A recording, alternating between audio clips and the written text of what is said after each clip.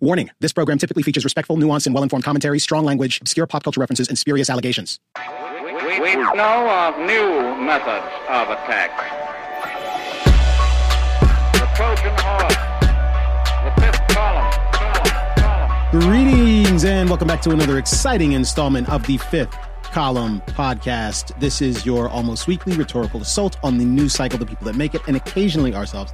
I'm Camille Foster. Sometimes I do things at Freethink when I'm not in a desperate situation and I'm actually going to work regularly and being professional. Can you make a separate podcast about your fucking apartment? We're not going to talk about it. I'm surrounded by some extraordinary gentlemen of great stature, and I'm delighted, really, really delighted to be here. I shouldn't be here. I've got other obligations, but I wanted to be with these gentlemen, and these gentlemen don't include Matt Welch, who is where is Matt? The editor-at-large of Reason Magazine. He's at large. It's unclear. Definitely very at large. Yeah, unclear. Yeah. But I think he was at some libertarian freak fest. What is it? Candace Owens talking about stripping flag burners of citizenship. Yeah, no, it's all about liberty these days. That's what we need. That's what we need. A little more freedom. And I think that thing is run by Mark Skousen, who is the son of Cleon Skousen. Do you remember Cleon? He wrote The Naked Communist. No. Wow. If you look at it, Cleon Skousen was like he was like a Bircher. The Birchers were like, this guy's fucking nuts. Yeah. And then when Glenn Beck had his show on Fox, when he was like scribbling on the chalkboard, he came across that book somewhere, and he's like, I found an amazing book. I think his name was actually W. Cleon Skousen. Yeah, you're right. Look at that face. Yeah, look at that. If you Google him, he looks like a racist. Well, those voices that you're hearing, Michael Moynihan of Vice News, our very good friend Anthony Fisher, the Business Insider, I think, or is it just Insider? It's both. Both are acceptable. Yeah. It's like tomato. Yeah, and our very good friend Ben Dreyfuss, Mother Jones, is in the building. Mother Jones, thank you. I've had a rough week. I've had a lot going on. I'm barely paying attention to the news cycle. Yeah. I knew that we needed a ringer tonight, so we called in the big guns, Ben Dreyfuss, in the building. It's going down. So, gentlemen, I really don't know what's going on. I'm handing the keys. Well, I just want to say, I'll start by saying that we just found out today that the show that is no longer going to be on HBO after September came in second in Emmy nominations, with 19 nominations. Oh, congratulations there. Yeah, including myself. So I'm one second of the to who? Emmy nominated? Second to PBS. PBS? Yeah. I think we might have been tied with CBS, but it was PBS was first. And then we had 18 or 19 nominations. So are you saying one of your stories was nominated specifically? One of the pieces, so we did an episode on the Kavanaugh hearing, confirmation hearing, and I'm one of 4 correspondents in it. So technically, yes. Right. I'm on that list, so that's so good. You got a fourth of a nomination. Yeah, I got a fourth of a nomination. 500,000% more than Anthony Fisher's ever gotten. The last Emmys, I got a fourth of a nomination too, so I'm up to a half of a nomination. Yeah. So if I keep doing this by quarters, I'll be like a real loser because I lost last time. So, that's all my colleagues who are pretty extraordinary with that. They always like to award them in the final season. Yeah, they do. Yeah, that's the best chance. I am saying, the show it'll probably go somewhere else, but with a little break. But I've been trying to convince people that, like, the last season of Get a Life. Do you remember Get a Life, the Chris Elliott show? Oh, yeah. I think they found out they were getting canceled in the second season. He got an alien friend named Spewy who lived in a bathtub in the house he shared with Brian Doyle Murray. So, I want to do something like that. And didn't they kill him in almost every episode? I think so. That was the first HBO show I ever watched, and I used to be so addicted to it. Get a Life? Yeah. It was on Fox. Fox. It was only the first season of Fox, I think. Wait. Yeah. Wait. Get a Life used to be on after The Simpsons. Right, but Get a Life was where he kept having flashbacks to... No, it's Dream On. Dream On is what I'm thinking. Yeah. All right, I apologize. Yeah. I'll go. Yeah, it's time to go. The Ringer, it was too much fucking... Too many expectations. I'm having performance anxiety. There's a lot of pressure.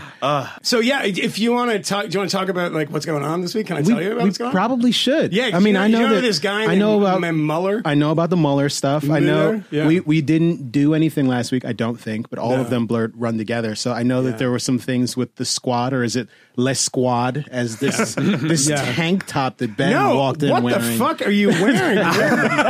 Look, shit, I didn't even know. I bought this fucking shirt before this whole thing. It has nothing to do with... Wow, is that what you refer to the squad as? Nothing to the do bravest with women in Congress. You call them this whole thing. Is it? I meant this ratchatata, this news cycle. Okay, Ben Dreyfuss, I want to say that is the least least Jewish shirt I've ever seen in my life. Jews should not be wearing shirts like that. I bought a friend of mine who was a former SoulCycle instructor has a company called Le Sweat, and this is a shirt that I got from her, from Charlie Atkins. But you should all buy one of Charlie's shirts. The only way you own that company is being a former SoulCycle instructor, and the only way you wear one of those is being a SoulCycle instructor, which I suspect you're not, because you work at Mother Jones. So I'm not yet. Yeah. Well, he's a SoulCycle dressed to impress, all right? Yeah. There are very few times that I see Ben where SoulCycle doesn't come up. I thought about you the other day. I was in Martha's Vineyard a couple. I think there's a pop-up there. Yeah, and I stayed right across from the Jaws house. Yeah, I mean... literally the next house over. I mean, I'm sure there was a lot of very beautiful, thin cultists coming in and out. There was what's his name?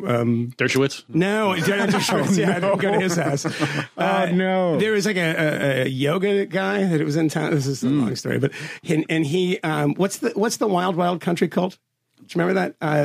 The Maharishi? Not the Maharishi, the Ragni, whatever. Yeah, you remember the Wild Country? Yeah, the documentary. Yeah. Very good documentary. OSHA or whatever the hell his name is, or is that workplace regulations and safety? I'm pretty sure. I think his name was OSHA. I think it was also, but the guy was apparently like, really the sort of yoga cult guy was like really into it. He was like giving out his books, and I was like, oh yeah, the Wild Country with the cult and the Bhagwan, right? The Bhagwan. That's right. The murder and all that shit, and he was like, I don't know. Not me. Like, dude, seriously, you didn't Google? Like, do like yoga people? Is that like you don't Google or something? Are they not into the internet these days? I don't know. Yeah. But it was a weird person. I was across from the shark house. Yeah. Well, that's I mean, you should have gone by and said hi. I also saw the bravest man I've ever seen in my life on the way back, because on the way back I took the ferry, which is a ferry now that goes. It's like a 5-hour ferry to New York City, and there was a man, and it was packed because it was July 4th weekend. Yeah, packed. They actually had 2 ferries, and a pretty big ferry. So there was a guy up top walking around, rather enormous man. And if anyone follows me on Instagram, they will have seen this. Who looked exactly like Harvey Weinstein, and he was wearing a shirt that said "Gays for Trump" and a MAGA hat, coming from the Vineyard to Manhattan. And like, you're like a fucking stunt man. He might be be It does seem like that was a dare someone made. Like, you have to last 5 hours. Yeah. No, I think from his companions that he was. I will tell you one thing that has happened to me as a result of the current circumstance. I've come into contact with this whole contingent of humans that I did not know existed, like the Staten Island union guy who worked on the World Trade Center building and totally voted for Donald fucking Trump. And these are not white guys. They are serious Trumpists, though, and you can tell. They don't even talk about Trump, and I know that they're Trumpists. No, I mean, no one who's helped me through this circumstance has been Caucasian. I've looked for people who are Caucasian, but they're unavailable to do this sort of work. Apparently, in 2016, I've tried to diversify my team in that way. In the fall of 2016, it's like a sitcom. Like, we need a white guy. Yeah, can't be done. In the fall of 2016, I was walking through Brookfield with my father. Yeah. And there's this place where you park your boats in front of your Brookfield. Father, by the way, for those who have not listened to this before, is Richard Dreyfuss. Noted movie star. Former youngest man ever to win Best Actor. Yeah. But so we're walking through, and there's this place where people park their stupid boats. And I asked him, like, so how much do you think it costs? How much, let's live this fantasy life where I own a yacht. How much would I need to pay out here? And he guessed, and I guessed. And then he was like, why don't we just ask? And found these security guards and was like, excuse me. And I was like, don't bother them, Dad. And he taps one on the shoulder and they look around and go, oh, my God, William Shatner. That's really? But then he goes, oh no, the other one's like, it's Richard Dreyfuss. And they go, all right. And he says, how much does it cost to park your boat here? And one of them goes, I don't know, maybe like $20,000. I don't know. It costs a lot to do these things. And while this is going on, I fucking loved you in Tootsie. I don't know how much that boat is though. But that movie where you were abroad was amazing. And my dad, one of them is white and one of them is black. And my dad says to both of them, so just wondering here, who do you think is going to win this election? Yeah. And the white guy who had just called him William Shatner says, oh, I'll tell you, this is going to be Mr. Trump. Yeah. I've known a lot of things about Mr. Trump. One, he's good on the economy. Yeah. He's good. And the black security guard looks at me, starts rolling his eyes, and walking away because he's heard this 1,000 fucking times. Yeah. By the way, anybody who calls him Mr. Trump and doesn't work for him is, probably a Trump. But of course, the people down by the World Trade Center who have been working down here for a long time. He's a builder, he does good things, and he protects the men who need protecting. Yeah. Just not the women. No. Well, when you're a star, you can do what you want. Yeah, Michael Moynihan. That's absolutely right. And they let you. They let you do it. They just let you do it. Yeah.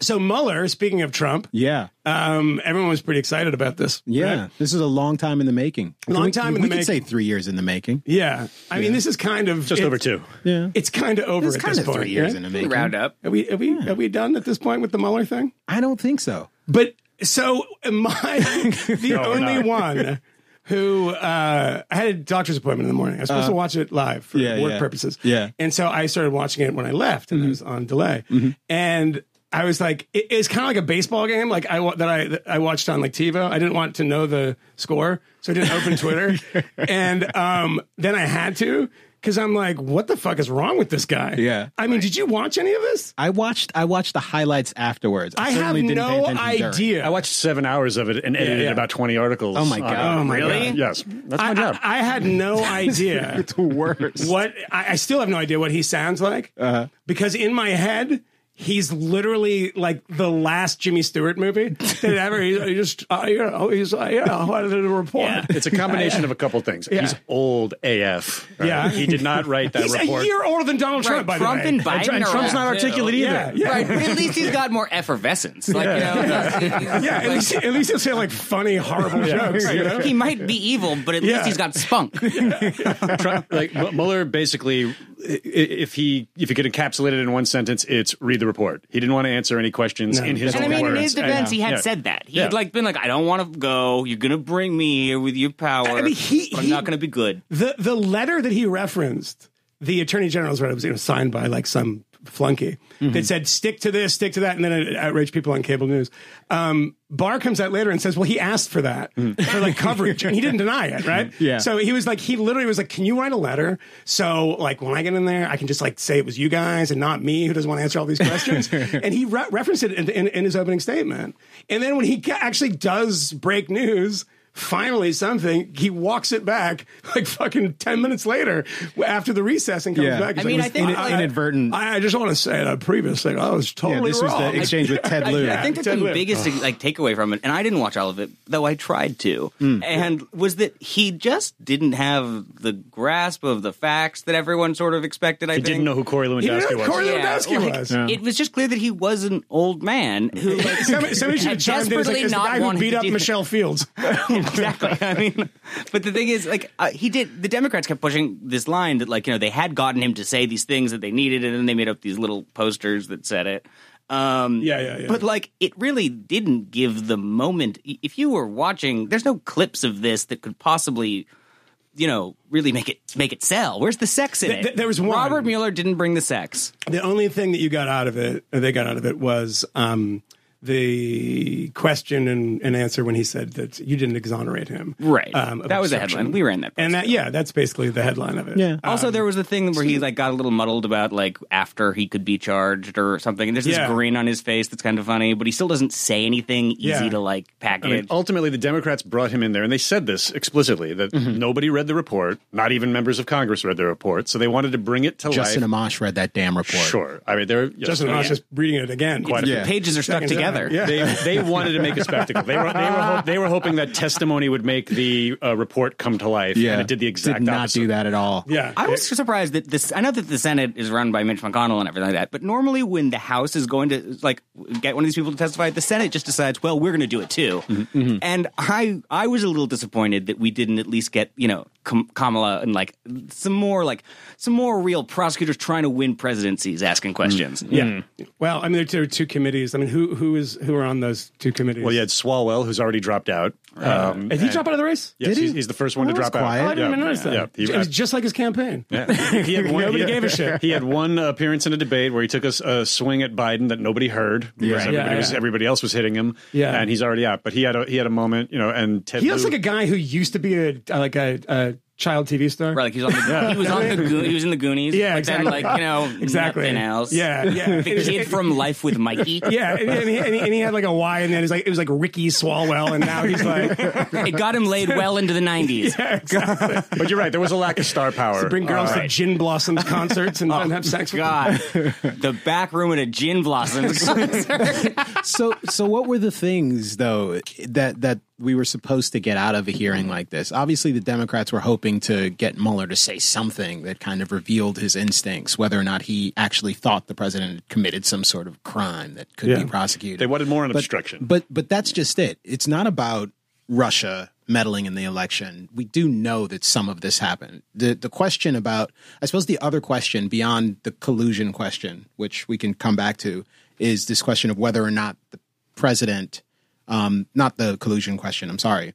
The other question beyond the obstruction question, which we can come back to, is this question of collusion and whether or not the president completely was working with the Russians.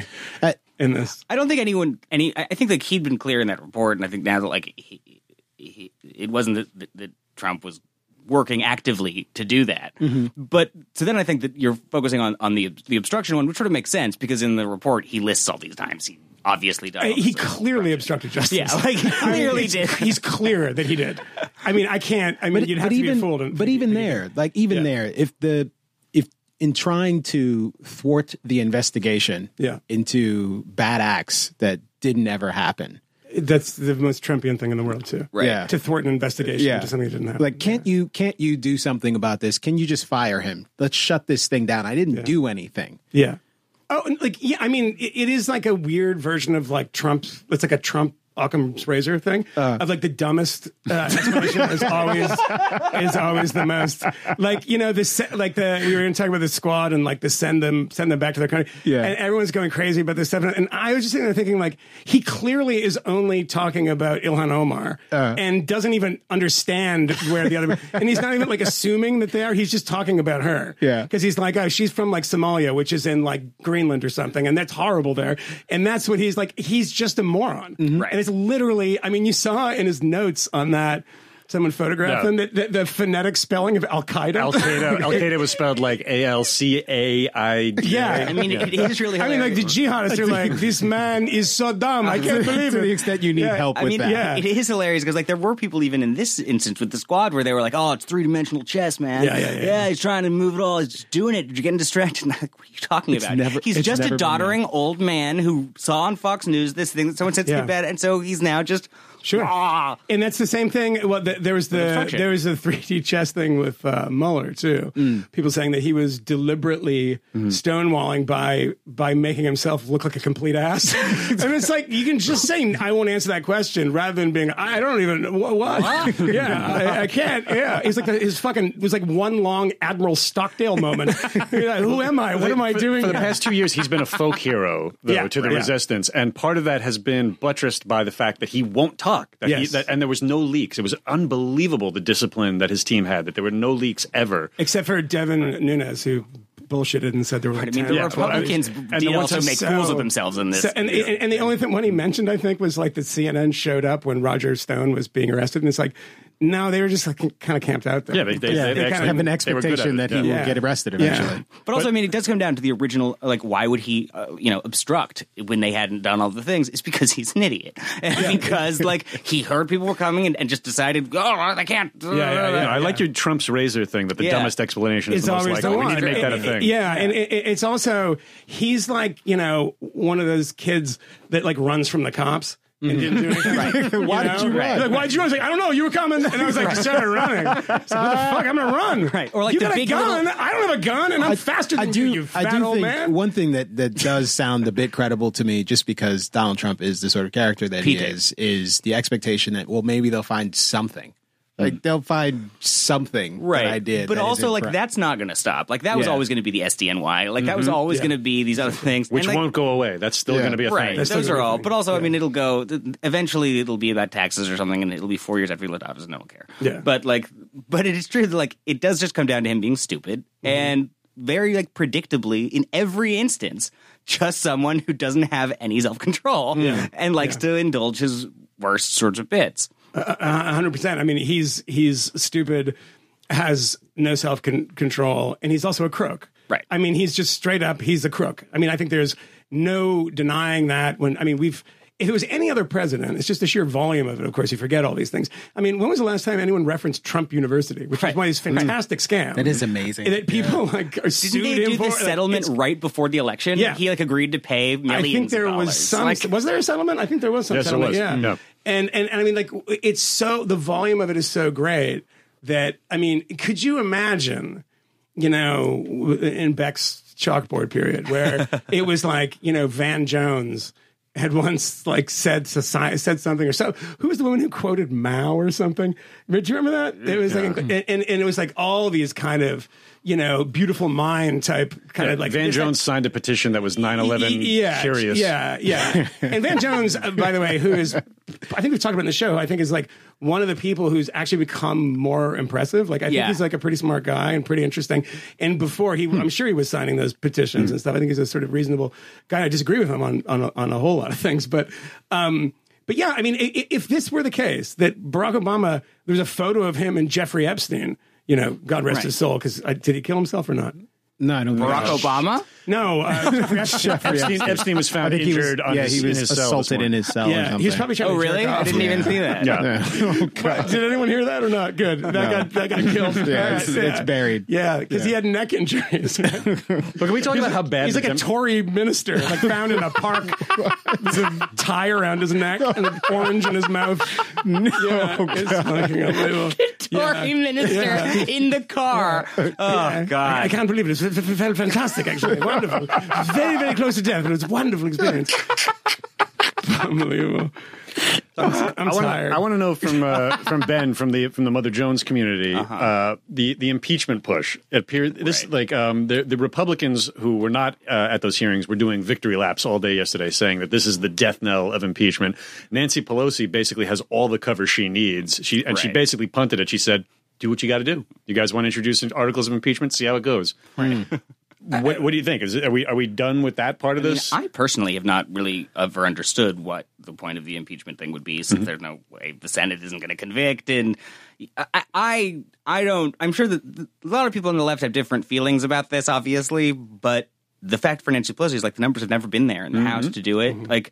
I think that was, unless Mueller that yesterday or today, whatever it was, had actually brought the P tape. Or had actively said you should impeach it. He didn't even know what the Steele dossier was. I don't know what this. I've never watched. I don't have a Betamax player. It's a fucking Betamax. Do you have something? And there's just it's got a DVD Russian encoding. I don't know. Or I mean, if he somehow had all the Apprentice tapes and they were all just with him with MGM lawyers trying to stop him from playing them. Yeah. There would only be if there was something cute, and that was never going to happen. Mm-hmm. And so I don't think that it's changed the calculus for the people who've already said that they want to have. By the way, the Apprentice tapes, by the way, which people have been looking for some time, the guy who is his sound guy is a very dear friend of mine. And he was the sound guy for 12 or 13 seasons. And he is quoted in Michael Wolff's new book, much to his... Accurately? I'll get into that another time. There's... is something very strange about it, and I'll maybe tell you after. Well, what's the quote? We'll see. No, he told me. I mean, I've talked to him a bunch of times. I ended up on the road. I was in Russia with him, actually, and nights out drinking, talking about this stuff.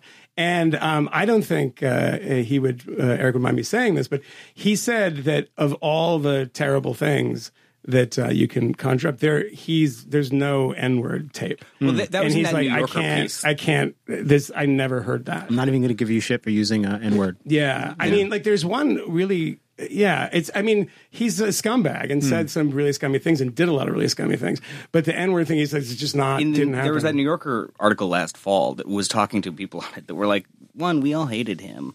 And it was being live streamed to the brands that were involved. There was live feeds of it. There was just 150 people who would see it the second he did it. And since we hated him so much, it would have spread like wildfire because we hated this man. Yeah. I mean, you'd have 90 Billy Bush tapes, Yeah. But it's a funny thing because the guy, Eric's stories about this are completely fascinating.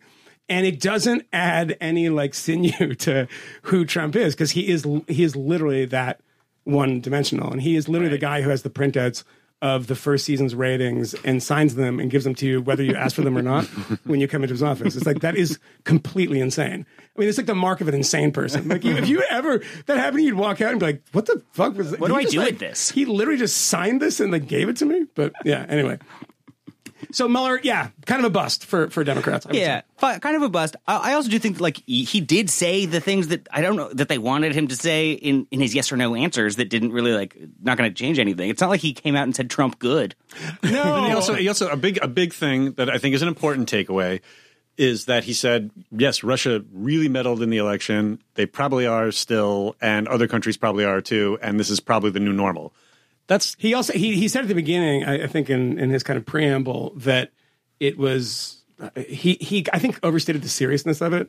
And I think the problem is that there's no kind of historical kind of knowledge of this stuff. And I've said it on this show a number of times. But the Russians have been trying to interfere in America's elections since the Okhrana. Exactly. Right. I mean, and became the, all of these things. I mean, this is not a new thing. It's also true that like and we do the same thing. The bot stuff. Every election we right. have. Yeah, of course. But that doesn't mean like we're allowed to do it. Okay. All right. We're the good guys. But also, like, I do think that there's this sort of conflation. Says the guy in the squad t-shirt. I had it before. It's about Soul Cycle. But I do think that there's this sort of conflation about the bots' behavior and stuff, as opposed to the DNC emails being actually, like, stolen. Like, those are two separate. One of them probably didn't really do much. The fact that, like, there was, like, Facebook fake news and bullshit. Yeah. But the fact that they actually, like, did steal those emails and then release them in this way, that's a separate one.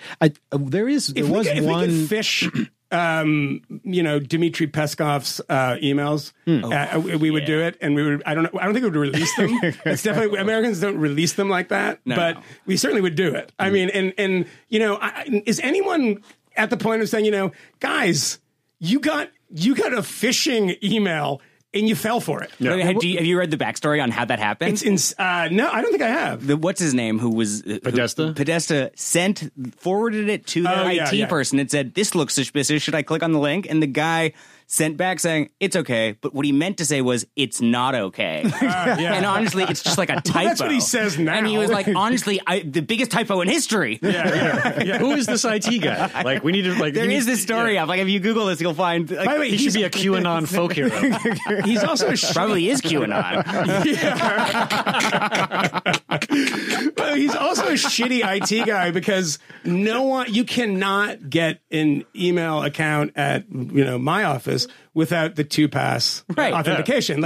You get a text message. There's you can't do it any other way, and it's pretty difficult to hack. Also, there was that Wired story about that from Matt Honan in 2011. Yeah, that my life was destroyed by not having 2-factor, and yet 5. But the thing is so crazy because it's like people use this word hacking, and they think of kind of 0-day exploits, which is finding flaws in code.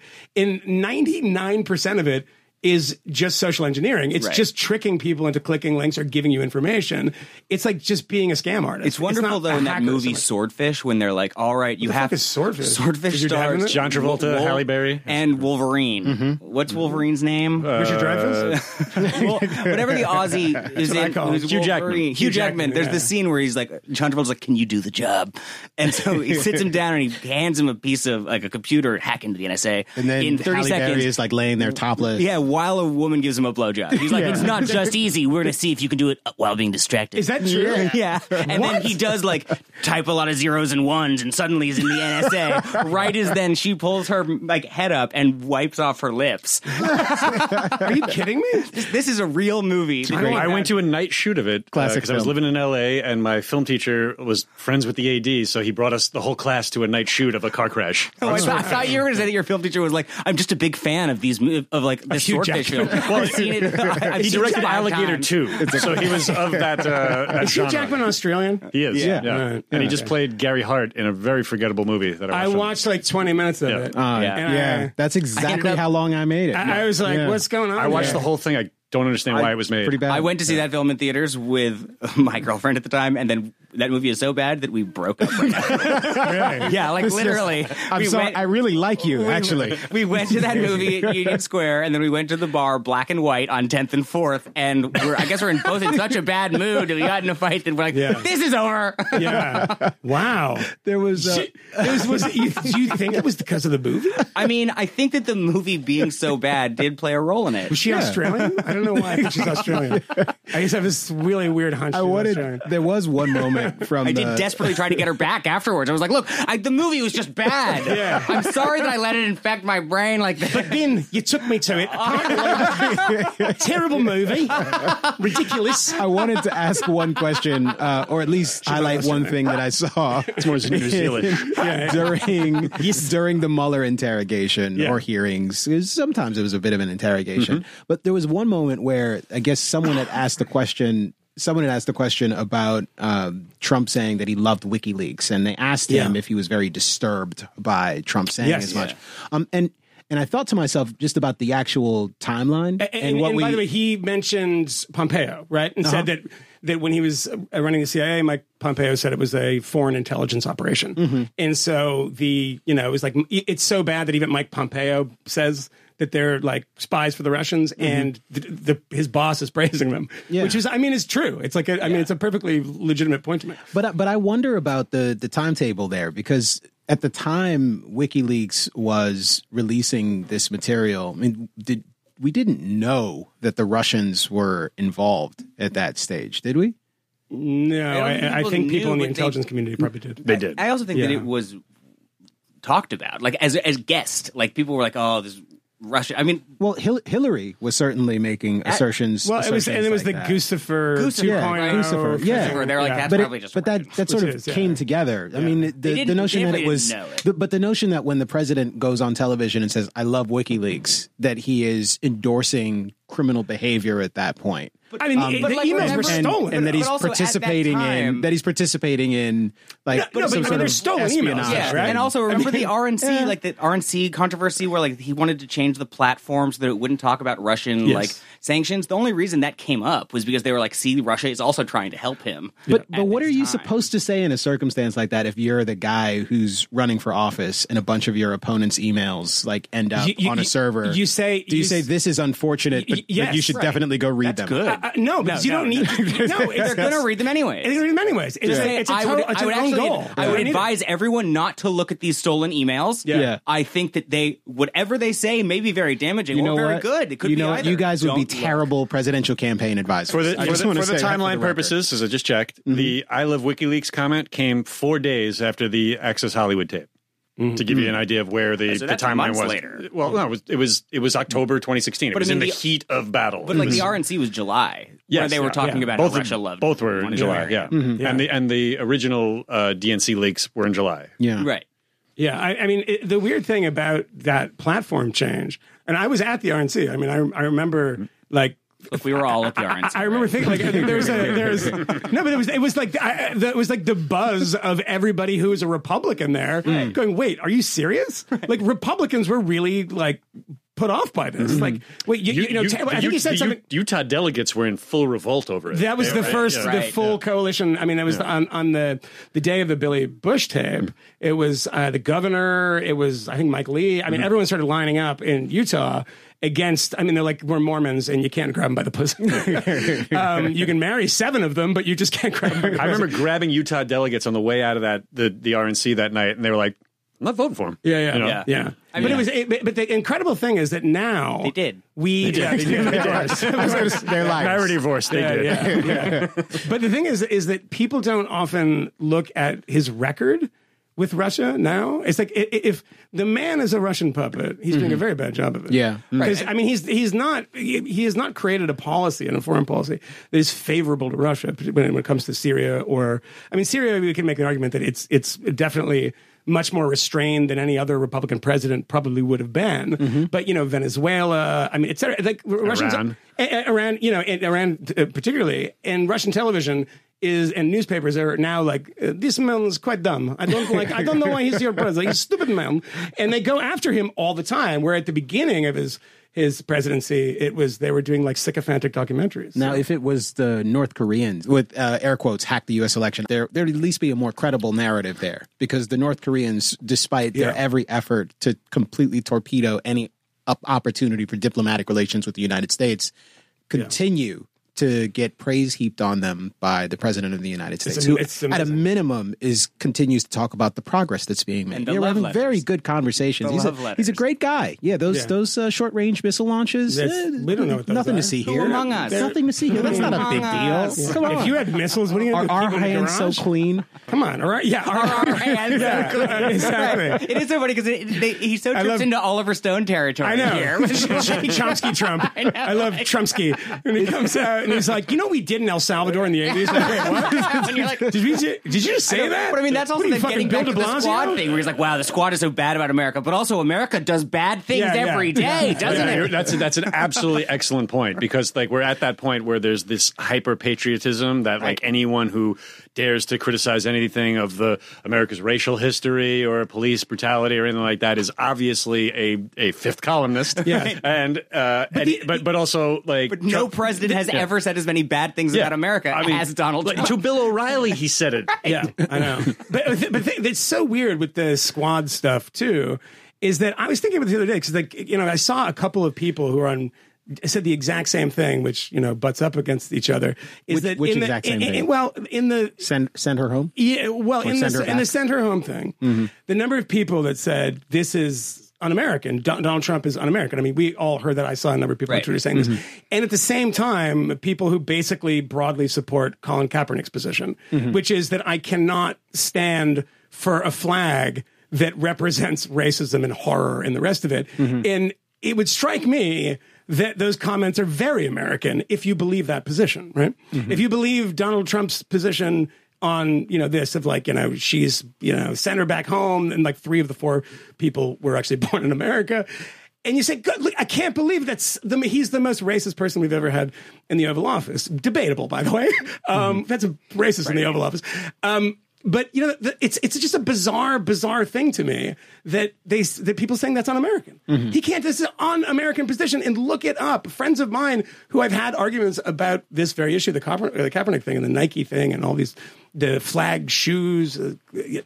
It's incredible that they don't see these things work against each other. It is obviously not un-American in the sense that, like, America has an awful history on race. And, like, of course, like, he's not the most racist president because we had all those fucking presidents who basically caused the Civil War, and Andrew Jackson and all these awful people. Yeah. But I think when people say un-American, which is obviously not accurate literally, is just because they're talking about our better angels and what we're supposed to be doing. But it's also just shorthand to say, like, hey, I don't have a lot of space to think about this thought that much, but I want to be critical here. Yes. But it is in the Kaepernick thing, is the kneeling thing, is that I cannot stand for that flag, because it's not this thing of like, look, there's a lot of good stuff and there's a lot of bad stuff. It's just the bad stuff. And you're wearing like a Castro t-shirt while you're doing it. It's a little silly at that point. And pig socks. Socks? The pig cop socks. Oh, yeah. Okay. Yeah. That's that one I mind less. He was a little aggro. I mean, wait. So whose hypocrisy are we saying here? Like the people who are supporting the people that both support Kaepernick and then call Donald Trump's comments about send them back as un-American. It strikes me as it's in that worldview the most American thing that a president could do. Right, but because it's America's foundation. But the thinking here is that it's un-American because it's racist. Yes, and more than that, more than it being un-American, that it's simply racist to suggest that these people should be sent back somewhere. I don't think it's kind of a throwaway point, just in the sense that it's like it's un-American because it's racist, and then I can't stand for the flag because America's racist. Yeah, and I'm like, I don't understand what's happening here. You guys got to pick a lane. But this is a question that I've been dying to ask in this particular room. Were the president's tweets, was that chant at his rally, was that racist? Yes. Is it racist to say if you're ungrateful for being here in this country and your ancestors like came from someplace or you came here from someplace else, why don't you just go home and go home to that terrible place? It's a you love it or came leave from? it. It's is that racist? It's the oldest argument in the book. I mean, because the racism means something. I think, right? Like I'm actually suggesting. Doesn't, by the way. Increasingly doesn't, it seems, but I'm suggesting that if you meet particular criteria, then you should leave this country. And as you said, Michael, this is the kind of love it or leave it argument. Yeah. Couldn't you have said the same thing, like about someone who had happened to come from like Slovakia or something? And in that case, would it be racist? No, if they come from Slovakia, he marries Right. He didn't say it. He said it to someone from Somalia. And then he assumed that women of color also they're not fucking American either. But what about Michael's argument from earlier with the Trumpian razor? Like the notion that the president is kind of thoughtlessly just hurling these insults at people. The way he makes up names Trump's for razor people, would be like, and their little Marco and their various other things. That's the thing. He never told little Marco to go back to Cuba. No, but I do actually think this is an interesting question. Maybe he'll come at that come up with that next. But little Marco was very effective. That was enough to get him to lose the nomination. His last tweet that I thought was like sort of mind-blowingly, racist was when he made that Trail of Tears reference a few months ago. And that I was like, I remember being sort of aghast that an American president had just done that. And a lot of people said he probably doesn't get the reference he's doing. He's too stupid. And I didn't agree with that because he has a bust of Andrew Jackson in his office. He has no idea who that is. Right. He thought he's the guy who made Thriller. Love that record. But that defense doesn't make any sense here because even if he doesn't know the historical meaning of go back to Africa, and even if he doesn't know that, then he's just organically and naturally coming to the position of the most racist people in American history who have told people of color when they come here and that they're not somehow American enough to go back home. Go back home has been around since way before. No, I would say in isolation, I wouldn't say that it's necessarily a racist sentiment. And I'll give you an example of this. Everybody says it, and everybody says it when they get angry too. So there was a video that I saw online from, I can't remember, it's like the F train or something. And this Chinese woman who sat on or pushed this woman's kid. And this is important note because of and it was a black woman. And she goes fucking crazy on this Chinese woman. Ends up throwing her on the ground, by the way. Oh my God. Yeah, it's a crazy video. And in it, at the end of it, because this kind of came out and I think that maybe people, yelled world star. But she, at the end, she's like, the woman is like, I can't do a Chinese accent. I'm really good at it, but I can't do it because I'll get fired if I do. But the woman's yelling back at her, and the woman's like, go back to this is America. Go back to where you came from. Go back to where you fucking came from. Yeah. And she's screaming at her, and it's a black woman yelling at a Chinese woman. Right. I mean, and it's this she's is racist too. Yeah, she's being she's being racist too. But I'm just saying, it's not and I'll take another example where it's white on white violence is in Sweden. It happened to me when I got in a fight at a hot dog stand. In Sweden, they're all open after you can get a hot dog. And I was drunk, and this guy, not if you're ASAP Rocky.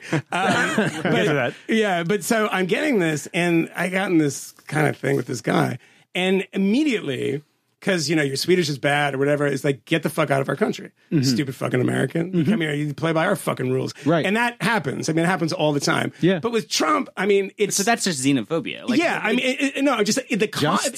The common thing. But I mean, just it's still not just something that's. It's very close to race. I think that, and I do think it's correct that that he wouldn't say that if the person's was born in Norway or something. I don't know that he wouldn't, because the context, it would still make sense, especially if it's a rant that begins with, with your anti-Semitic tropes and your criticism of our country. If you don't like it here, you should go back to where you came from. You don't have to be here. Yeah, it's a very, very common dumb guy argument. I think that's right. He did say country explicitly. He did. He was go to the country that you think your shithole country essentially, and then come back and tell us how they do it. Your crime infested, terrible. One thing that I thought was really funny about the Send Her Back video, the video of the rally, and it was amusing to me just because I haven't heard anyone else point it out, but I also just been under a rock. And they orchestrate the cascade of people behind you. Yeah. There's an Asian woman and a Latino woman. You can tell, folks, just that are standing behind him, and it's the Latino woman is kind of the first person in frame that I see start to really get into the Send Her Back chant. And I mean, she's got an arm raised in the air and she's yelling and flailing. I mean, is she a racist? Is the Asian woman who's standing beside her? She could be. Is the Asian woman who's standing beside her also screaming, Probably. send her back? Is she also racist? I mean, essentially everyone who, if there's a Somali person who was there, who was also cheering, send her back, are they also racist? I mean, They might consider themselves the good ones. Well, it's funny though. I just want to establish for the record that I just think it's a bad I will argument. say that it's the most anti-immigrant people that I always meet are always immigrants who are like, all right, now close the the drawbridge now. Right. And it's like, pull up the ladder. Yeah, like we're done. This has been like, and some people become sort of hyper patriotic and jingoistic and all of a sudden because they've been saved from sort of hellscape, and they become hyper American, right? And so, it could potentially be that. I mean, I think that these debates about what it actually is definitionally are not very helpful. I think what it is disgraceful for the president to say. Right. I think that's fair. I think it can be distasteful. I think the reason why I think it is useful to call into question the allegations of racism is because the allegations of racism are so frequent and they've become just flippant and frivolous. From my perspective, and unless you ask the question, well, what is it that you mean? It becomes very hard to disentangle what's going on here. And I think for me in particular, I've been very consistent on this. I think in a lot of contexts where Ilhan Omar has been criticized savagely for having said something that a lot of people say is anti-Semitic or something, oftentimes those seem like non-controversies to me. And in much the same way, I think a lot of the things that Donald Trump is castigated for, like it can be in both cases with both people, it can be obnoxious, it can be an ill thought out comment, it can be ignorant, it could be dumb,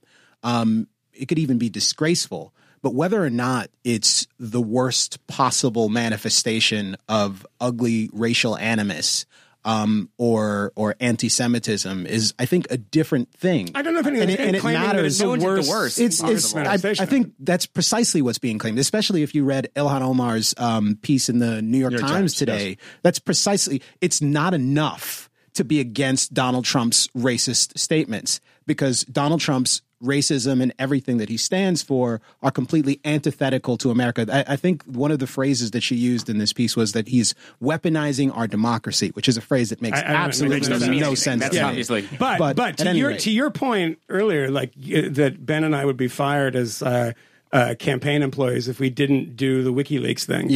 I would fire anyone who worked for Ilhan Omar if they didn't make her write that piece because she should be weaponizing this event and making political hay out of it. That's her job. Right. And I think it's perfectly reasonable to do so. I don't know if I didn't read it, so I don't know if the argument itself is reasonable.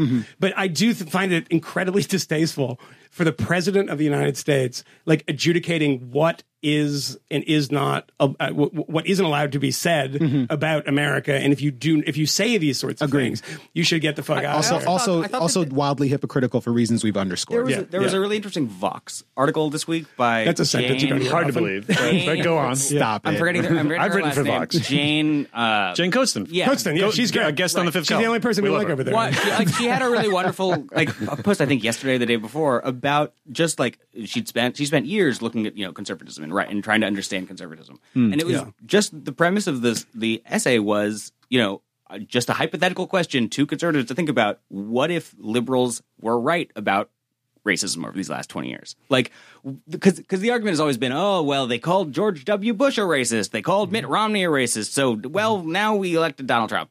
And it was just asking them, what if it was actually just that you weren't looking at your own party, at the guardrails that conservatism has, and just accept this as a thought process to see if, maybe possibly they were seeing something that you weren't seeing. And it's I'm not doing this justice right now, but I do think that like going and reading her essay, it made me think about it. She's incredibly bright. And I haven't read this piece though. That doesn't strike me as a bright argument. Well, I don't know. I mean, but Camille, what if you really did hit? No. I mean, I do want to say like I didn't do it justice now. That's okay. But it is a really like I thought that she brought in all these elements about it that made me, and of course I'm biased to believe this already. Yeah, but like I work for Mother Jones. I'm wearing a Le Squad shirt. Yeah, exactly. A Le Squad cutoff, to be clear. French T-shirt. I just want to go back to one thing you said because you'd noted that Who's you? I'm looking at Camille Foster. Oh, you people. Thank you. Now I know you're talking to me, Anthony Fisher. Thank you. The people qualifier was not there. Thank you for putting words in my mouth. Yeah. He's nervous now. He's starting to sweat. It wasn't racism. You would have said it about someone else. It's hot. You said they should keep A$AP Rocky locked up, right? You can't have dangerous animals like that out. Hashtag free Rocky. Yeah. You had made what I feel is a very valid point that there have been flippant and promiscuous uses of the word racism. I mean, we've disagreed about what is and isn't racism. We were doing it 10 minutes before we started recording. But I've got a pretty high bar for this kind of thing. And the one time where I, as an editor, I said, yeah, you can call these things racist, was those tweets. And I stand by it because Donald Trump has been an absolute vulgarian ever since he signed up for Twitter, probably about 8 years ago. And I've never seen him actually use that kind of a trope on any one of his political enemies, any one of his personal enemies, not even on Barack Obama. Like even the birther stuff. Like I feel like this was raising the bar because it was the go back trope, and it was specifically at this particular target. The trouble who were born here and aren't even immigrants. Like the trouble with these perspectives that are being offered is it's not even that the evidence for your argument is circumstantial. It's completely speculative. How? Because it is. Like you don't know the man's thought process. Right. Well, so if the argument is I've never seen him use this particular argument against those people. One, I don't know if it's true, and the fact that you haven't seen it doesn't mean it hasn't happened. But in either case, I think Michael's argument or Michael's assertion earlier today is a guiding principle that we ought to all invoke. That there is a simple and rather obvious explanation for most of these things. He is a crude bore who says whatever pops into his head. And the more like obnoxious and ignorant it is, the more likely it is. But again, you can speculate about that. Personally, I don't know that it's all that useful. And the only person who is definitely getting an advantage out of the assertion that it's racism is kind of the Ilhan Omars of the world, who are happy to say that anyone who criticizes them is doing it because they're racist. It's precisely what AOC did when she was talking about the Speaker of the House and saying that her criticism of Le Squad was a consequence of what? AOC did come out and say, I was not saying she was a racist. Yeah, she was. What AOC did is very similar to what Donald Trump did, which is sit there while they were chanting "Send her back," and then later going, "I didn't like that." That's right. AOC said, "It is." What she actually said was, "It is distasteful for the Speaker of the House to come after 4 women of color." And then later, no, she actually went further. She suggested that you have to ask like why she would do something like that. I mean, so afterwards, after she got that made its impact, I was like, well, damn, I got to work with Nancy Pelosi. I shouldn't call her a racist or a sexist. Well, I mean, I think the thing that you could ask too is that would Donald Trump have said this if it were 3 of the 4 people in the squad and it was not Ilhan Omar? I mean, I think that clearly he was talking about her. Almost certainly. And because there's this very specific narrative. Yeah. And I mean, in either way, it's still a trash comment. It doesn't exonerate him in any way. But I think that's obviously the motivation. I don't think he would say that just like to like Barbara Lee or something and say go back where it came from. But, I mean, it was a garbage comment. The reaction was what it was, and then it just died down. And it'll be forgotten about, just like everything else he does. It's funny that also like him doing this thing. There was the 3-dimensional chess thing of people being like, "Oh, he's doing it." Calling him a racist here is only helping. It's only helping at people who are going to get more upset that this racism thing is being thrown out. So now there's going to be more racists doing it just to like own the libs. And like, you've even seen polls that you're out today that like 65% of Americans thought this was beyond the pale or whatever it was. And like, it's just that he, again, is an idiot. Like we can disagree, I guess, about whether he's a racist idiot or an idiot, but like, it's not a smart thing. He also gave Nancy Pelosi the greatest gift in history, which was after a week of having her and AOC fighting in this internecine Democratic bloodletting war. He then like threw up the ball and said, "Here is your opportunity to defend them." And she, of course, did within an hour. And then And I think the other thing that might be kind of an interesting thought experiment is, if it's not. we can talk about the definition of racism and whether this counts. And I think your point is right. I think I'm the arbiter of racism. We can't actually, know what the motivation was for certain. But I wonder if it counts in any way that racists like something. If racists say, I really agree with this, and they clap loudly, and it does kind of speak to them in a way, is it maybe not, Bull Connor racism, but it certainly is something that's the Andrew Gillum point. Yeah, I mean, that's certainly kind of racists enjoy. And I'm not saying you're a racist, but the racists are. Yeah. I mean, by the way, it's a decent point. Right. It's a good. I mean, it's the best answer to this in the world. But the fact that the racists ignore the fact that Donald Trump just today, for exple, tweeted #free ASAP Rocky.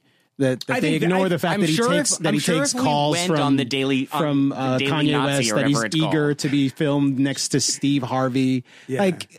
The one thing that Fisher has said to me when I've brought up this point before is that, that ignores the fact that for racists, there are good black people that they're happy to tolerate. And it's far too convenient. You are bending yourself in knots to ignore the evidence to the contrary. Like when you acknowledge the fact that he has a bust of Martin Luther King in his office, he goes to the memorial. You know how they think of this, right? Is that you have to do those things in 2019. Right. He doesn't buy it. He doesn't believe it. But he's signaling that, hey, I can be in polite company, but I actually secretly I hate sure there is a QAnon thing right now that is going of course, we know that the Donald, he's playing the smart game, saying the nice things about MLK, And I think to proceed in the belief, to persist in the belief that the president is obviously sending secret signals to racists to benefit himself while doing all of these things that the racist ought to acknowledge aren't consistent with their values. It's a little conspiratorial in precisely the same sort of QAnon way. Just say, I don't think he's doing it intentionally to get them to vote for him. I think that he just happens to be a racist. He's just talking he does. He's just talking every thought that comes into his fucking head.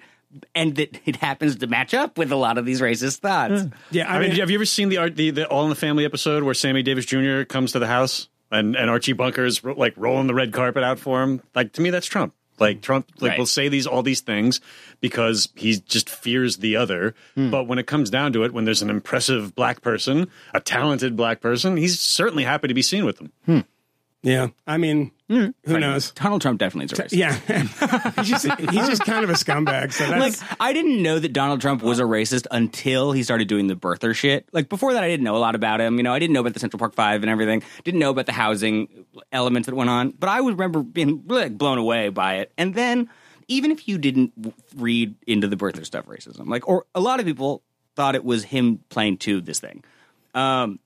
But every day since 2015, when he came down that escalator, he has given more reasons to think that he really does think that America is white and that he does look white and waspy, and he had these very specific views of it. And the reason why I still believe it now is that every instance he keeps doing it. At Charlottesville, at every time in between. He's never given anyone a reason to think that he actually, doesn't believe this shit. I think that he's definitely somebody whose worldview was shaped by New York in the 1980s.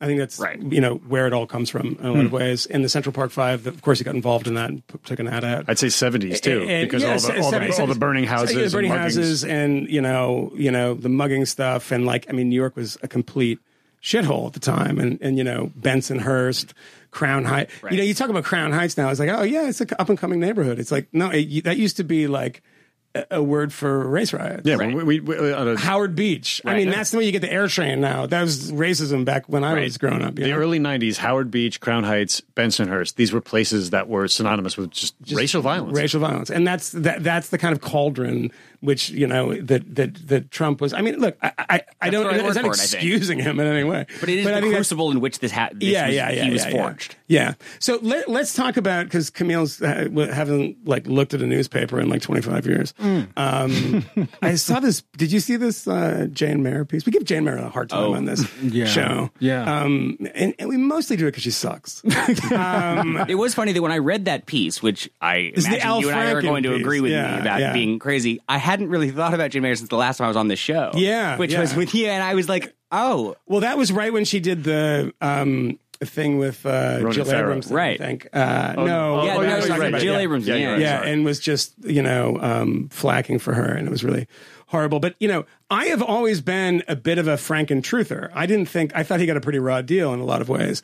But it's kind of an interesting piece in the sense that, a lot of conservatives have pointed this out, and I think they're actually right about this, is that the way they handled that piece about Kavanaugh's accuser Right. was, they went with that, and there was one person who was making the claim and then no contemporaneous witnesses, and they didn't have corroboration really. Right. And of course, in this piece, she's saying that we didn't have any corroboration for any of these stories about Al Franken. And then lays out a number of corroboration. Yeah.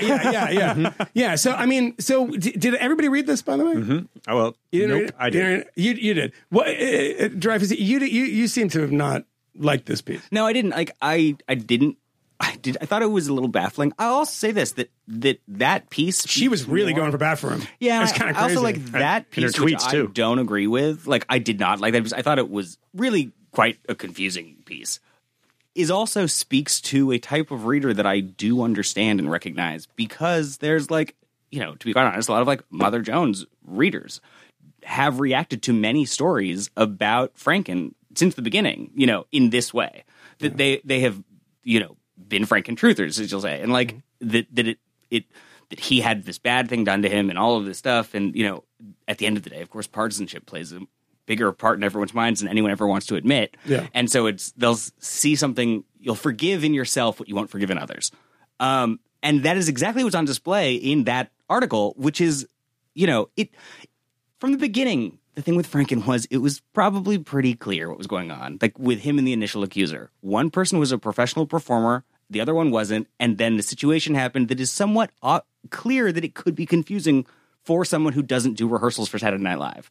You could see how this could happen, and yet it went in this other direction, and that's sort of what she lays out in this very long article about how, he had written the story before, he'd written the skit before, and all this stuff. But it never changed that. And then By the way, all that stuff was known. Right. All that stuff was actually public. I mean, nobody really picked up on it at the time because it was a pretty foolish idea to defend Al Franken. I wouldn't have done it public. I might have said something on the show. I couldn't actually. Do you remember how intense those 2 months were right after Harvey Weinstein? Yeah. There was no room for skepticism. I have a photograph, which I'll show you, of the moment Al Franken is told that he's being Me Too'd, and me walking by him.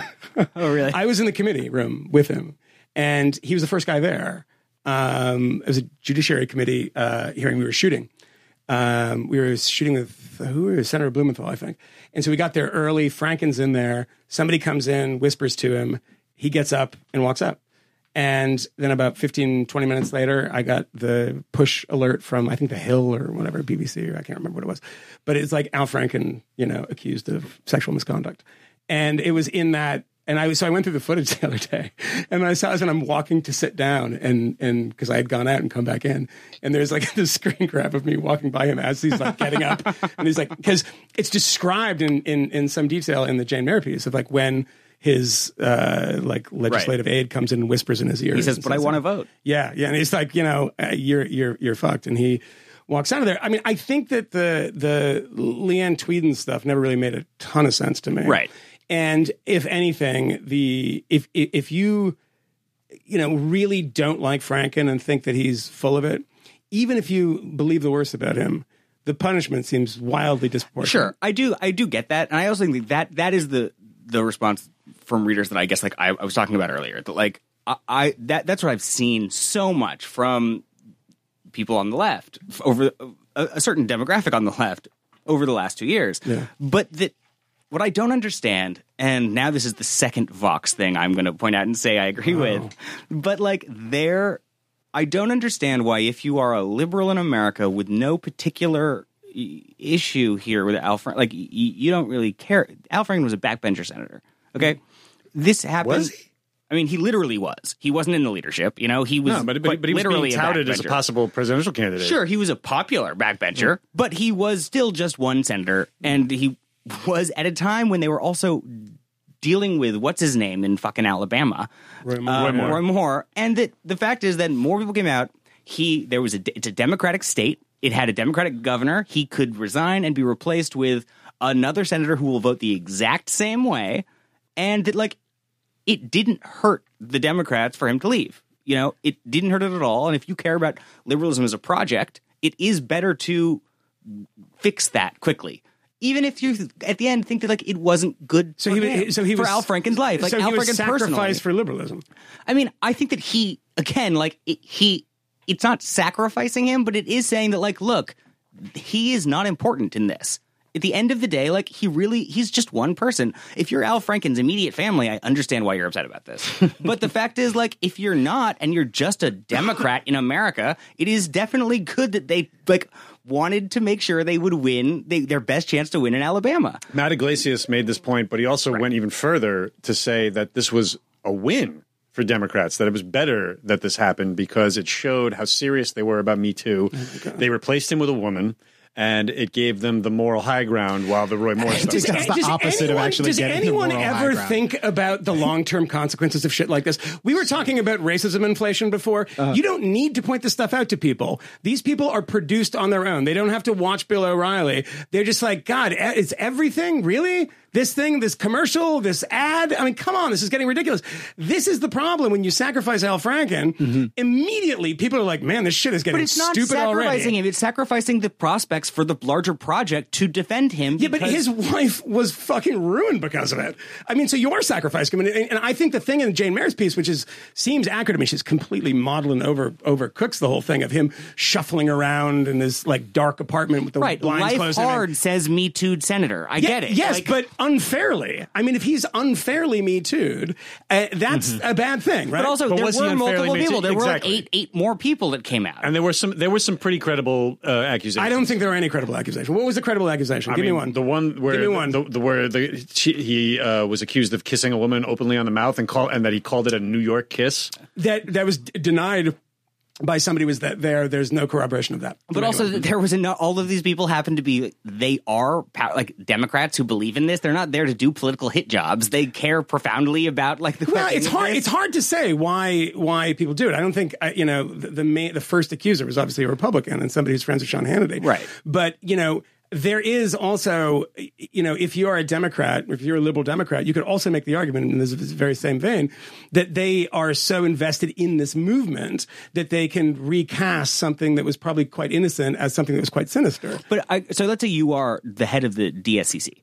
And this is all going on, and at a certain point, you realize I understand this the political is a distraction. calculations. But then, so isn't it just better for the DSCC to make decisions like this? To say, you know what, we don't want this to be entirely owned by what, right or wrong, has become a distraction. I totally get the political calculation, but the long-term consequences of this, especially considering, I have seen a number of these things recently. I mean, look, everyone was passing around. I sent it to you that. Article on The Cut, New York Magazine's thing, about the Harvard professor that was taken advantage of and then accused, they made a Title IX complaint against him because it was like rape and sexual harassment, and it was all made up. And there's a lot of these stories that come out, and when you read the Franken thing, it might be in the short term a very smart political move, and in the long term it would be a smart political move. But I just think that the accumulation of this stuff in that era of believe women, or believe all women, sometimes it's framed, which, by the way, is the wrong framing. It should just be listen to women. Right. Because that, has been I also think that is the most misogynist thing that's ever been said on this podcast. I also think that, they would, as someone... I do also think that anyone who said believe women, again, just became shorthand. No one was saying believe them, literally only believe them. They were. They were plenty of words. I don't think that that's fair. I remember the Washington Post headline that said you have to believe all women. No, you have to believe. They changed it. They're just saying that they want to change the fundamental, the reasonable doubt thing, so that instead of women not being believed at all, that's and just not taking true. the men. They said if there's collateral damage, fuck it, because we need to change society that much. People did say that. Yes. Right. They did say that. Yeah. And those people obviously, like, that is not something that I think is good. You could also take. But I don't think that the larger movement is doing that. You can also take the word. No, I really hard, don't. I but think that's it's not the thing. fair. I think it's hard to disentangle it because there are people who are making the most extreme claim. There are people who, when they say America is white supremacist, they're not referring to the tendrils of the distant past that are just faintly influencing outcomes in 2019. They mean explicitly that every single policy is always in some way, shape, or form designed to disadvantage black people. And that is grotesque and absurd and ridiculous and wrong. And the two things, it's not that they're conflated. It's that they're both actively out there in the ether and that they both have some currency amongst people who shout these particular mantras. But I mean, like, both the right and the left have extreme factions that believe in these things. And the fact is, like, I just it's bad on both sides. Definitely. I don't mean to be like a both sides, no labels person right now. Yeah, you do. But like, I do just think that, like, of course there are people on the left doing these things that are not great. But and there's the people on the right not doing it. But like, I don't think it's fair to say that the majority of the Me Too movement and that, like, the leading thinkers in it, have really been saying, just shoot them in the head. Like they don't want to have just show trials for it. I do think that, like, Rebecca Solnit and shit, like, they've written extensively about how, like, this, it isn't that we should just trust every single and agree with it. It's just that we want to change the initial belief. And so that there is a believe beginning and open your mind to it. Which I'm 100% for. Right. Change the verb. I'm not 100% Change the verb. No, not the believe, the listen, like Michael said, listen. Right, listen. I agree with that. Like, listen is way more accurate. Why muddle something by saying believe women, and then sometimes it says literally believe all women. It's just, it's like a hashtag. It's like a hashtag that was created. Ben, people have, like, thrown stuff out, like, with statistics that I won't quote incorrectly because I don't know the exact numbers. Well, they're incorrect to begin with. But they'll say stuff like TK percent of accusations are false, and this TK number is so low as to be insignificant, therefore believe all women. But we don't know what is inaccurate or not, and even 0.001% is a human life whose life's being ruined for a false accusation. And the idea that an entire gender can be altruistic and all pure because of systemic. I'm going to talk about something now that I've never talked about. Just real quick. Okay. Like, let me finish. I absolutely think it's a good thing that we are reaching a point that women don't have to be groped with impunity. Of course. That there is some accountability. Totally. But I don't think we should ever get to the point that we lose due process because nobody will win in that situation. Totally. All right. I'm not supposed to talk about this, but I was on the shitty media men list. Okay. Mm-hmm. Like, I'm on that list, and I was on it for mean tweets or something. So it's not something that I was baffled when it happened. And I, like everyone else in the world, when I had heard about that list, thought it was a rape list. It was about sexual predators. Then it came out, and it wasn't that at all. Like, it had people who had just said mean things on Twitter. And there were people who were accused of rape on that list. Right. There were. Which is why it's terrible that you were on that list. Right. So I was quite upset, right? Like, it had a lot of consequences for my life, in lots of different ways. And I remember the next day, and the next weeks, which are now a blur, but, like, intellectually, it would have been dishonest for me not to. I was trying to think about it in the way that I had the day before I knew what was on that list, that I knew that I had been put on it. And I remember thinking that, like, of course, this crowdsourced list is going to have, it's obviously problematic, but what I had thought the day before was, I understand where the people coming from who made it were. Like, they were just trying to do something, and this version was bad and obviously going to have consequences, but, like, they were trying to do a certain thing to fix a larger injustice. And so then I, shock of all shocks, end up finding myself on it, and I'm very upset about it. And I wanted to put myself to the same standard. And what I realized was that, like, I had been willing to accept what you were talking about as collateral damage. That, like, anytime there was going to be this, there would be collateral damage. And it was easy for me to say that when it wasn't me. And then I found myself in that exact situation, and it would have a part of me wanted to be so mad at whoever had done it. Like, did you ever find out who that was? It doesn't matter. I'm not going to ask you to name names, but you don't know who it was. I mean, I think I know who the person. I think I do know who it was, but I don't like. And it's really not. No, I think it's material in one way. Is that, I mean, was it somebody who had a grudge against you? Didn't like you personally? Yeah. Okay, because I mean, see, this is in a way a problem because I've seen a lot recently, and I could write a book about it, and maybe someday I will, because I actually dug up some things by mistake the other day that I had on the Google Drive, screenshots of exchanges with people talking about particular cases in which they revealed things that were really shocking to me. That certain things were, one in particular was a setup, and the person acknowledged it to me. And it got a lot of coverage. And it is what it is. But, I asked that just because the problem with these lists, and I think the woman who made that list came out in a way of like kind of a folk hero. And she wrote about it. And I think she wrote about it in the Times even. New York Magazine. New York Magazine, maybe it was. And, I found this kind of lynch mob atmosphere and this anonymous naming of people to be like something out of an Arthur Koestler novel. Right. I mean, I always have this thing whenever Twitter gets in this way that they should all watch the movie The Oxbow Incident, which literally just is a morality tale about how people shouldn't get together and kill the person you think did the rustling of the sheep because, it turns out at the end of that movie they didn't. Probably not only just did the rustling of the sheep, right? Right. Like It was actually communism. It was but I also read her article, and there was a lot of people around that time who were like, oh, there's going to be lawsuits. So then one of the Pizzagate people only released 2 names from that, and mine was one of them. So I was publicly outed as being on it. And I did go through a mind of I'm going to sue Pizzagate man, and so they couldn't name us in stories because that creates all these problems and da da da da.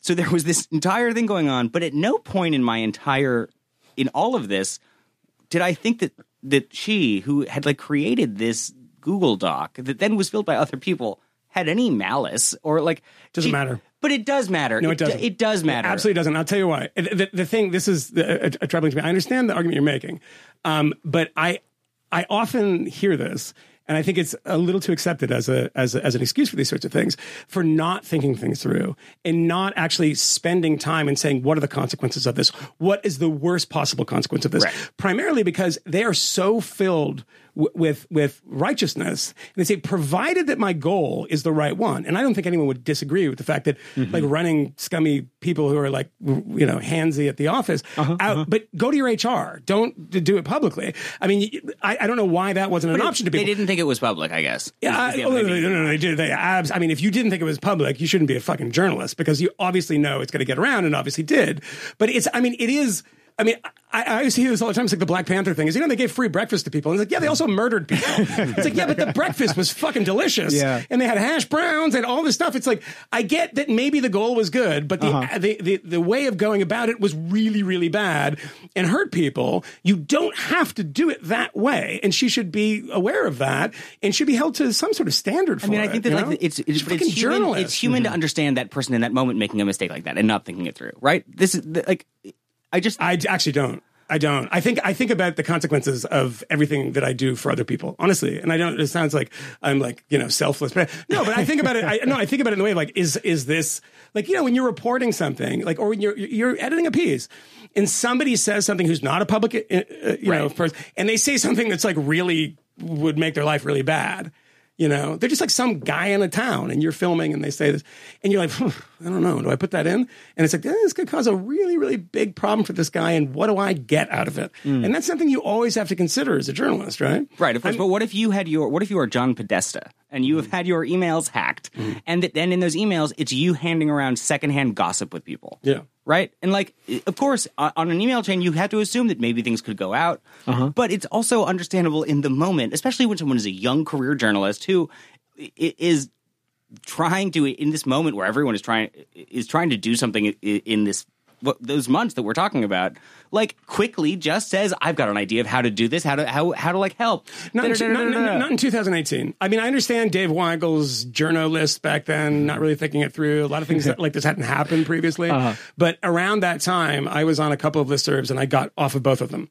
I did. I mean, I still have the archives of them, but I got off of both of them. I'm I'm not going to be on this. Right. And then a journalist called somebody who was on it a journalist from Politico. I actually becoming friends with the journalist.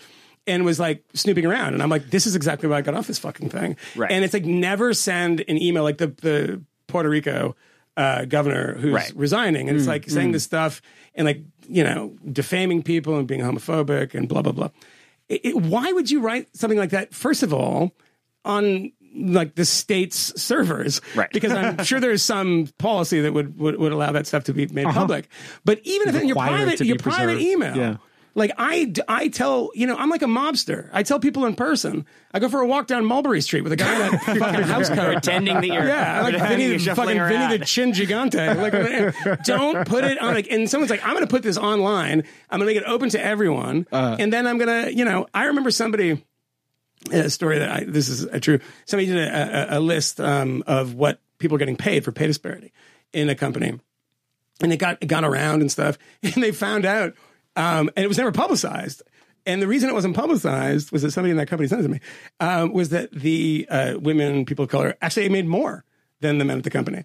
And they were like, "Oh, well, that's good." And then they didn't celebrate the company. They just kind of shut it down because they were clearly fishing for a particular answer because they're convinced that this is happening everywhere. But anyway, so we went pretty like I think Camille's actually reading the Bible. Sorry to have brought this into this. So can we talk about, speaking of like offensive things? Can we talk about this Comedy Central thing, please? Because I ran in to Sam Morrill. Morrill, comedian, who's gotten in trouble for jokes before. Very, very funny guy. Who among us? Who among us hasn't? Well, weirdly, I haven't yet. But he's friends with this comic. Did you see the story? It's a woman who's a stand-up. She's up and coming stand-up. People don't really know her, and she made a joke about like, what's the guy's name? XXXXX extension. We were trying to figure it out. How to pronounce. Yeah. Who he's dead, right? He was murdered. It's the premise of the joke. Yeah, no. I was trying to tell the people at home that. You just there's a lot of people that live in like fucking northern Norway that listen to this show. I don't understand the extensions, but if he comes to our country, we will arrest him, put him in jail. But so the woman makes a great joke. Maybe we should play the joke now. Let's put the joke in. It's a funny joke. Morning XXX Tentacion.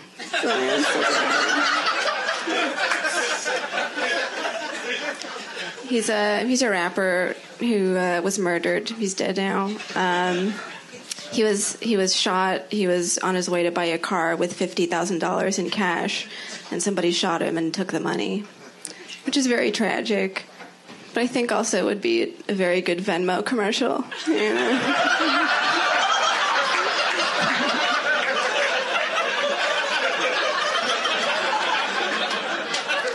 That's the first thing I thought when I heard that. Like, I don't have Venmo. I should get Venmo. It's a Venmo joke. Did you hear the joke? You did? Well, no. we actually we just played it. We read it. Okay. So should we put the joke in?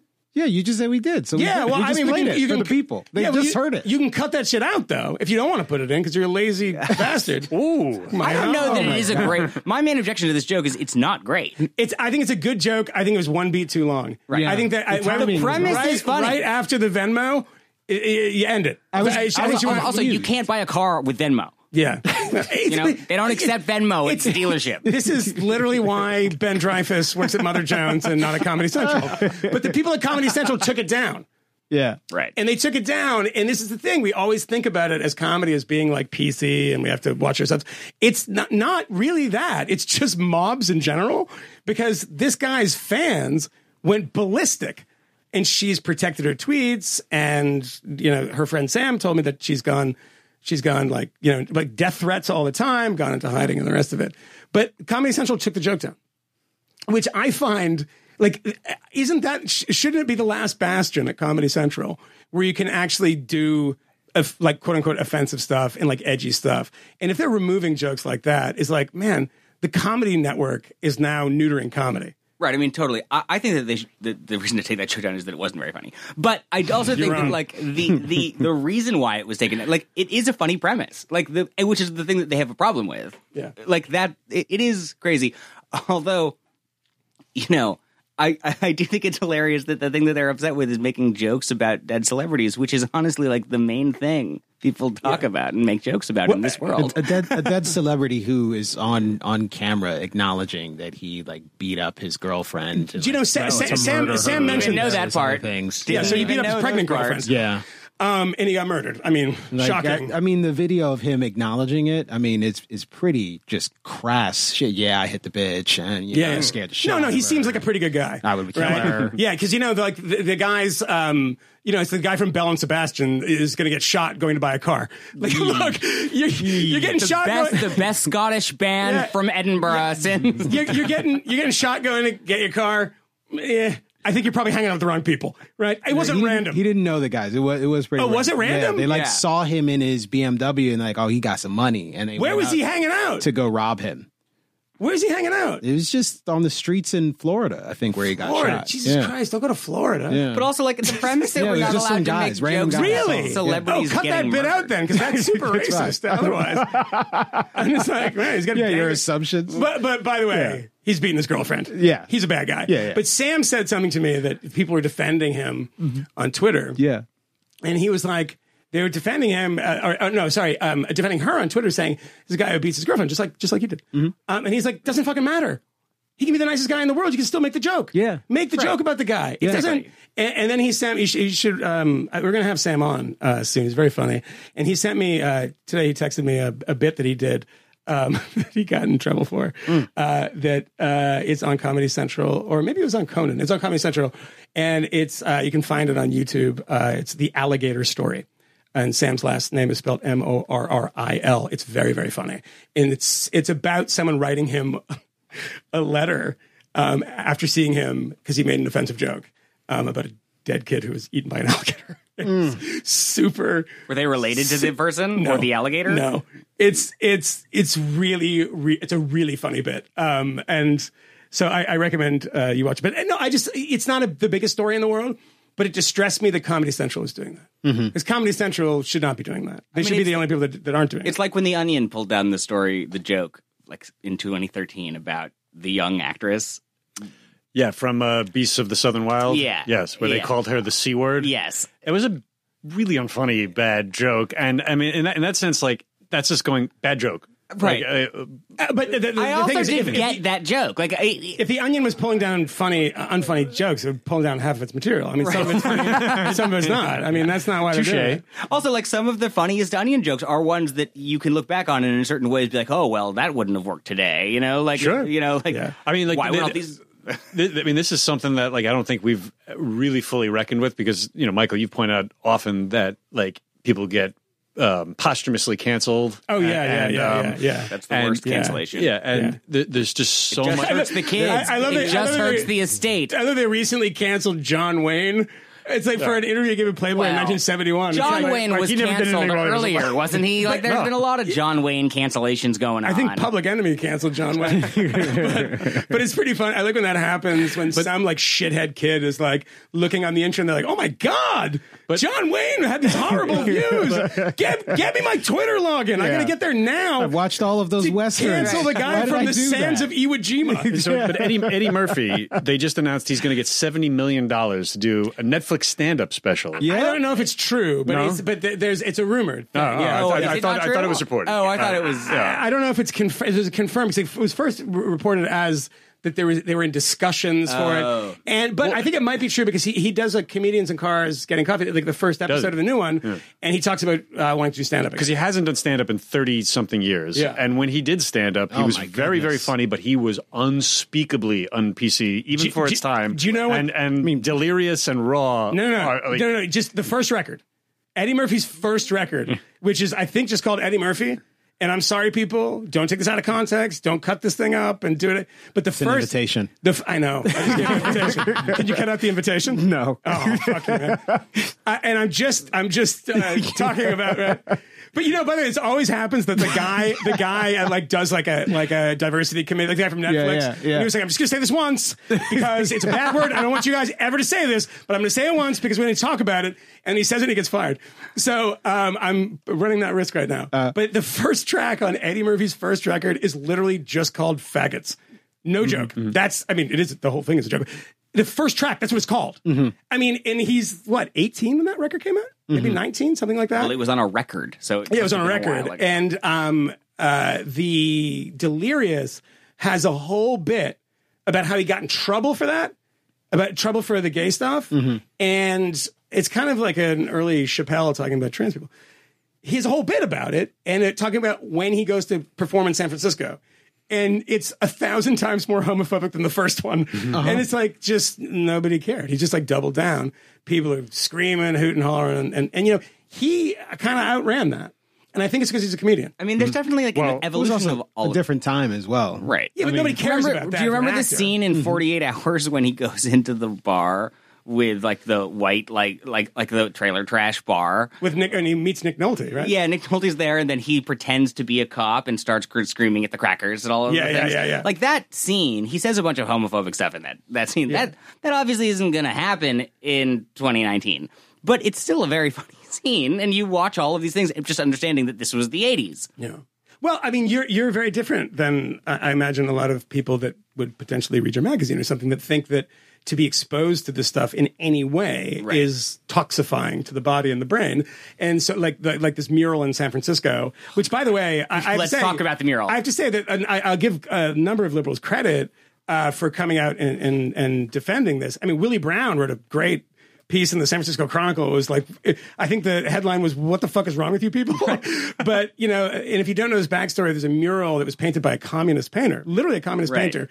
And I think it was like a WPA or FDR era thing. And it was the only person at the time, you know, who had a painting of George Washington's plantation with slaves. And the point of the painting was to say, hey, guys, your great founding father, I'm like a Soviet apologist, your great founding father was a slave owner. And that's the reason for the painting. It was like transgressive, and it was putting it up there. Yeah. And it's at a school, and then apparently over the last 50 years or so at various times, people have been upset that these murals are there. And I think it's over the past 50 days. I don't think it's actually happened. I was reading this story about it, and the person who finally got rid of it is someone who's been trying to get rid of it since 1965. And like it's been going on and on and on. But then not only are they not it's going to be triggering or something like that, even though none of the students think that. But it's also that they're not just going to cover them. They're going to destroy it. They're going to destroy them, which makes no sense at all. And then you're soft-pedaling it. It's not that it makes no sense. It's that it's the most kind of knuckle-dragging, you know, thing that one could possibly do. Like literally, it's destroying art. I read like Bari Weiss's story about this, and then decided like I wanted to watch the actual hearing, which is on YouTube and you can find. And it's true that they go through and they talk about all of these things, and then the lawyer for the committee says, you know, it would be cheaper just to cover it. It's going to cost $600,000 to cover it. It'll cost $1 million. Plus, possibly more, to take them out. By the way, is anyone becoming a libertarian from the story that costs $600,000 to cover a fucking painting? And then give me like $25. I'll be at Bed Bath & Beyond getting some sheets and a staple gun. Suddenly, you'll be getting sheets? Yeah, I know. Sure. But then the thing that immediately all the people on the committee change is that they're suddenly like, well, you know, it's actually not about anything. We actually just want to take it out because they changed their arguments about it. We should pay more to take it out. Yeah. And it is nuts. Like it is. They say we don't care what the actual intentions were, and that no one's offended by it, and that it's going to cost $1 zillion. Yeah. But and then someone says to them, "But why can't we just cover it?" And they say, "Well, because if we only covered it, then one day someone could uncover it." Well, yeah, and that's the point. That's how they you know, eliminate the enemies of the state. That's how they got rid of Kate Smith. Yeah, I mean, no, it's exactly right. I mean, a lot of this stuff is. I mean, it's so pernicious. Yeah, that this has actually infiltrated the culture in any way. And there is some pushback, and I give it credit to. I think Katha Pollitt and a number of people were saying I think this that is actually completely they're now like reevaluating just covering it. Like they've decided to reopen but even the discussion that is totally of just insane. Covering it. Even that is totally insane. I mean, you remember the Emmett Till painting that I think was at the Whitney, which was actually I really liked the painting itself. I did too.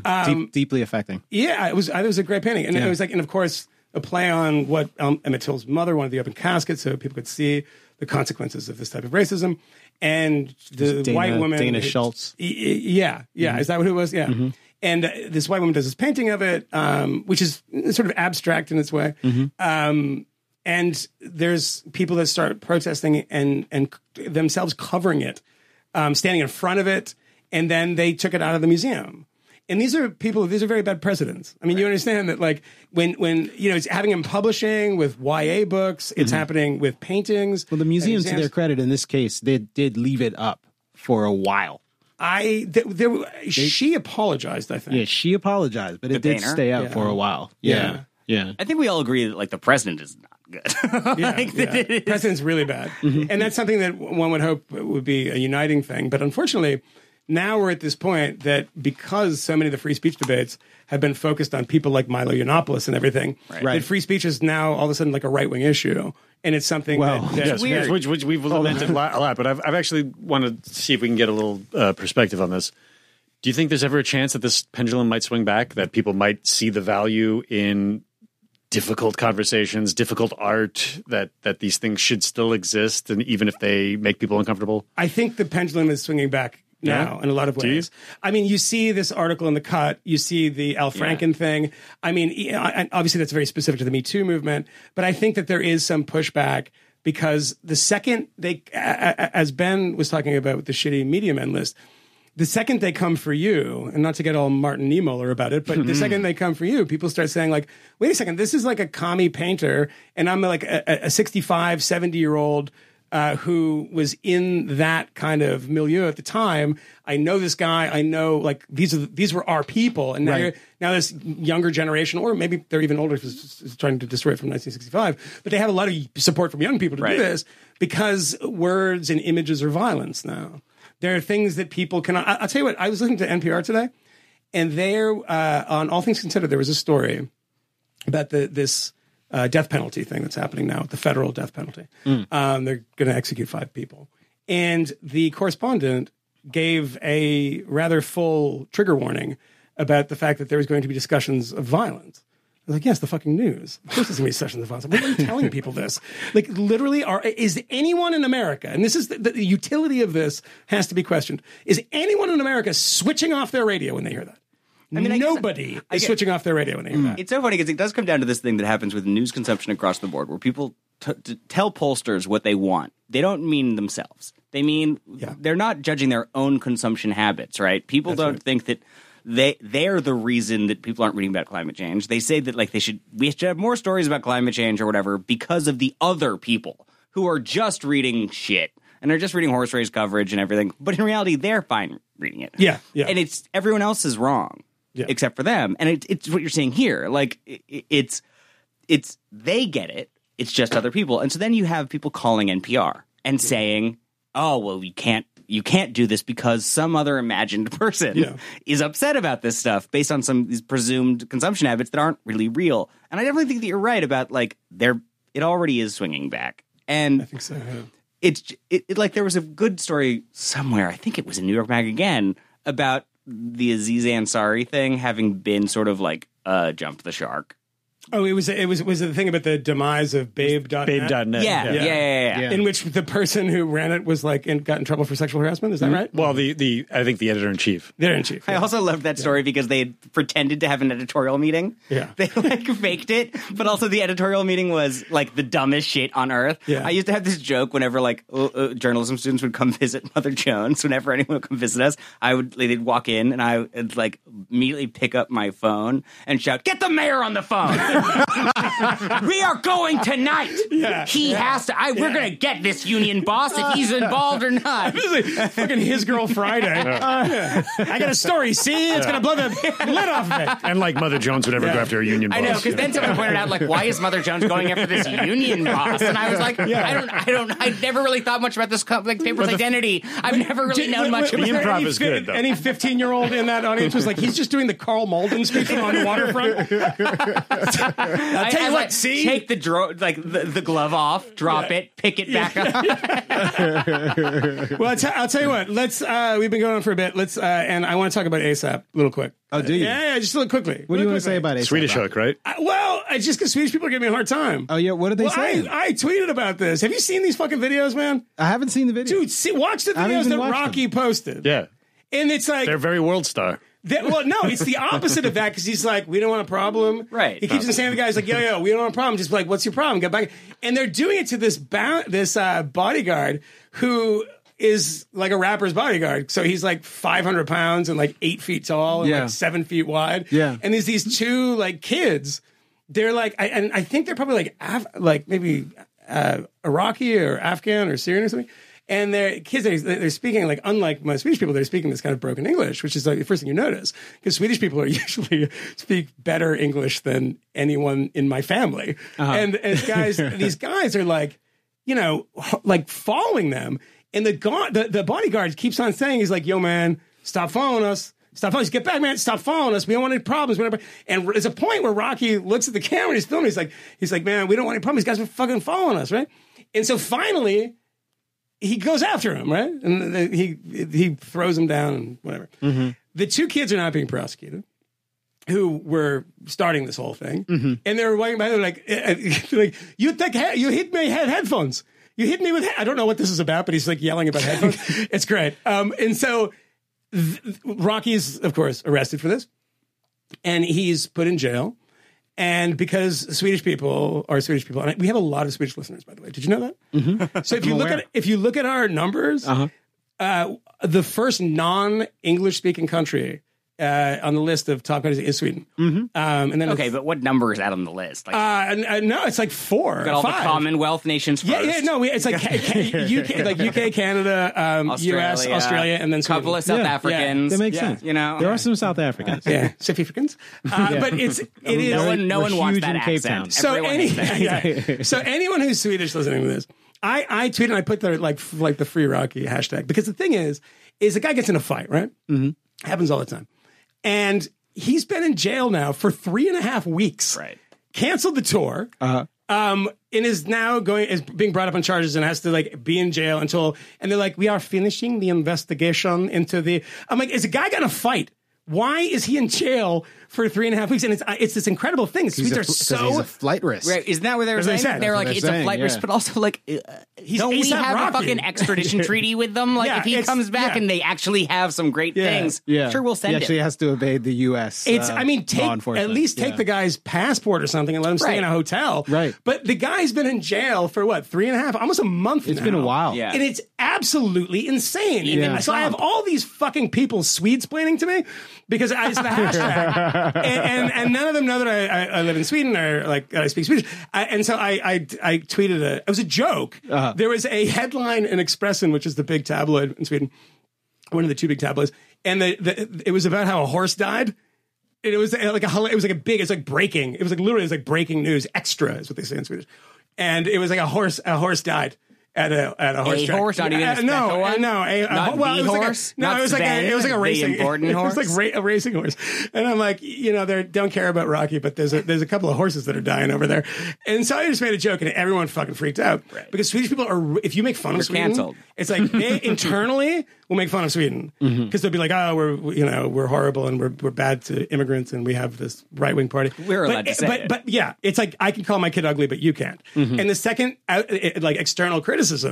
And the funny thing is the reason I got a lot of shit was this guy retweeted me, who's a member of Vänsterpartiet, which is the former Communist Party, who, when I was in Sweden, hated me. Uh-huh. His name is Ali Espalti, and he hated me, and he retweeted it. Uh-huh. And then all these people come up and like, here, the law in Sweden is like very specific, Michael. This is what you don't understand. And I'm like, I don't know why they talk like that, but they forget. I'm going to pretend they talk like that.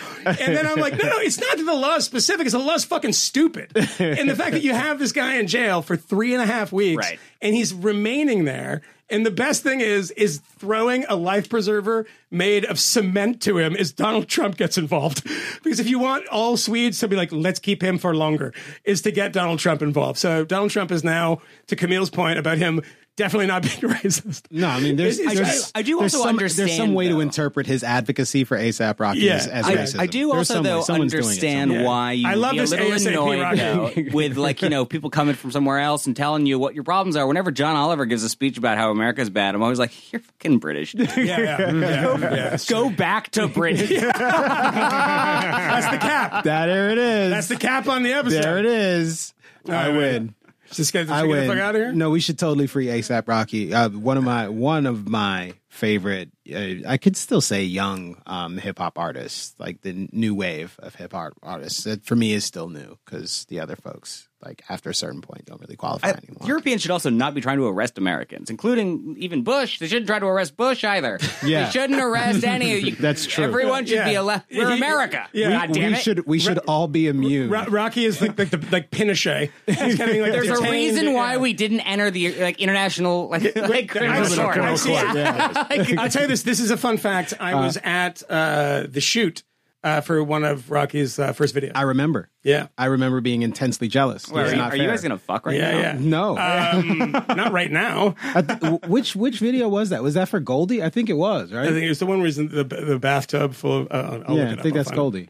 This was a very serious episode. It seemed Was it? It was kind of serious. It seemed like we were all talking about race a lot. There was a lot of Me Too's talking about. By the way, I will end on this. Oh. Liam Gallagher from Oasis is the funniest person alive, by the way. If you don't know that, he's fucking hilarious.